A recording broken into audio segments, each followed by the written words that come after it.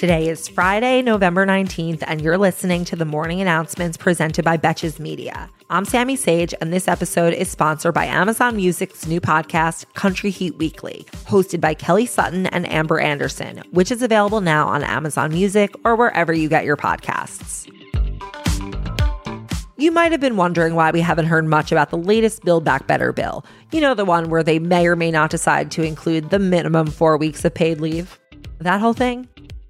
The reason we haven't heard much about the bill is because Senator Joe Manchin insisted that the CBO, aka the Nonpartisan Congressional Budget Office, analyze the bill before he'll support it. Basically, he wants an economic analysis done to determine whether the bill will increase the nation's deficit in the long term or not.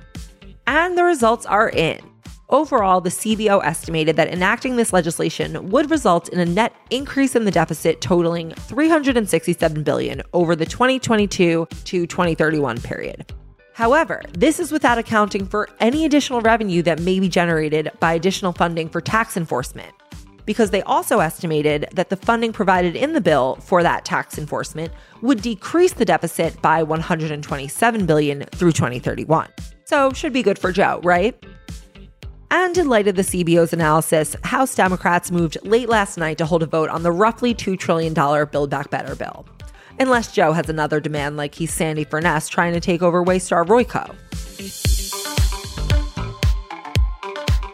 Now let's do some justice system content. For the past few days, we've had a lot going on. Yesterday, after serious pleas from both his family as well as numerous celebrities and advocates, including Kim Kardashian, Oklahoma Governor Kevin Stitt granted clemency to Julius Jones just hours before he was set to be executed by lethal injection.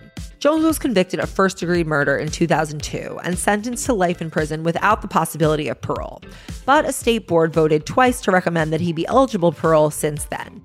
Jones and his advocates have long insisted on his innocence, and there are many reasons to believe he did not receive adequate defense, such as his own attorney failing to question his own family members who could have provided an alibi.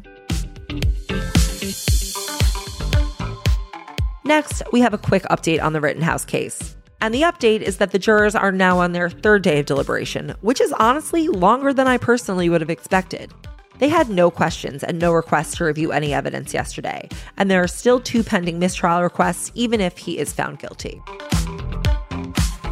I should also add that MSNBC was banned from the courthouse yesterday after police said that they had briefly detained a man who claimed to be working for MSNBC, who had followed the jury bus and may have tried to photograph jurors.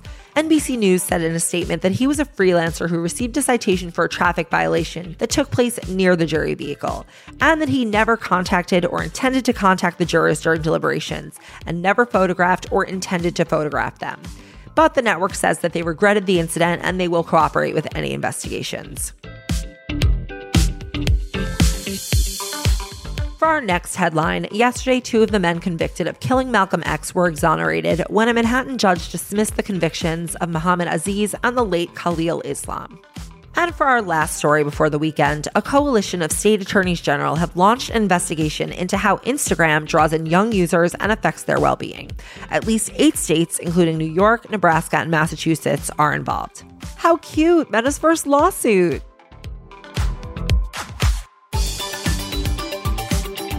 Thank you for listening to the morning announcements, and thanks again to our sponsor, Amazon Music's new podcast, Country Heat Weekly, hosted by Kelly Sutton and Amber Anderson.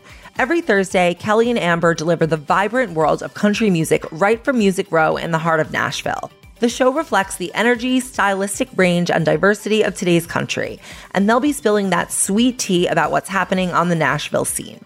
If you're a fan of country music, you're going to love this show. I promise that. So find and follow Country Heat Weekly on Amazon Music or wherever you get your podcasts. And until tomorrow, I'm Sammy Sage, and now you know what the fuck is going on.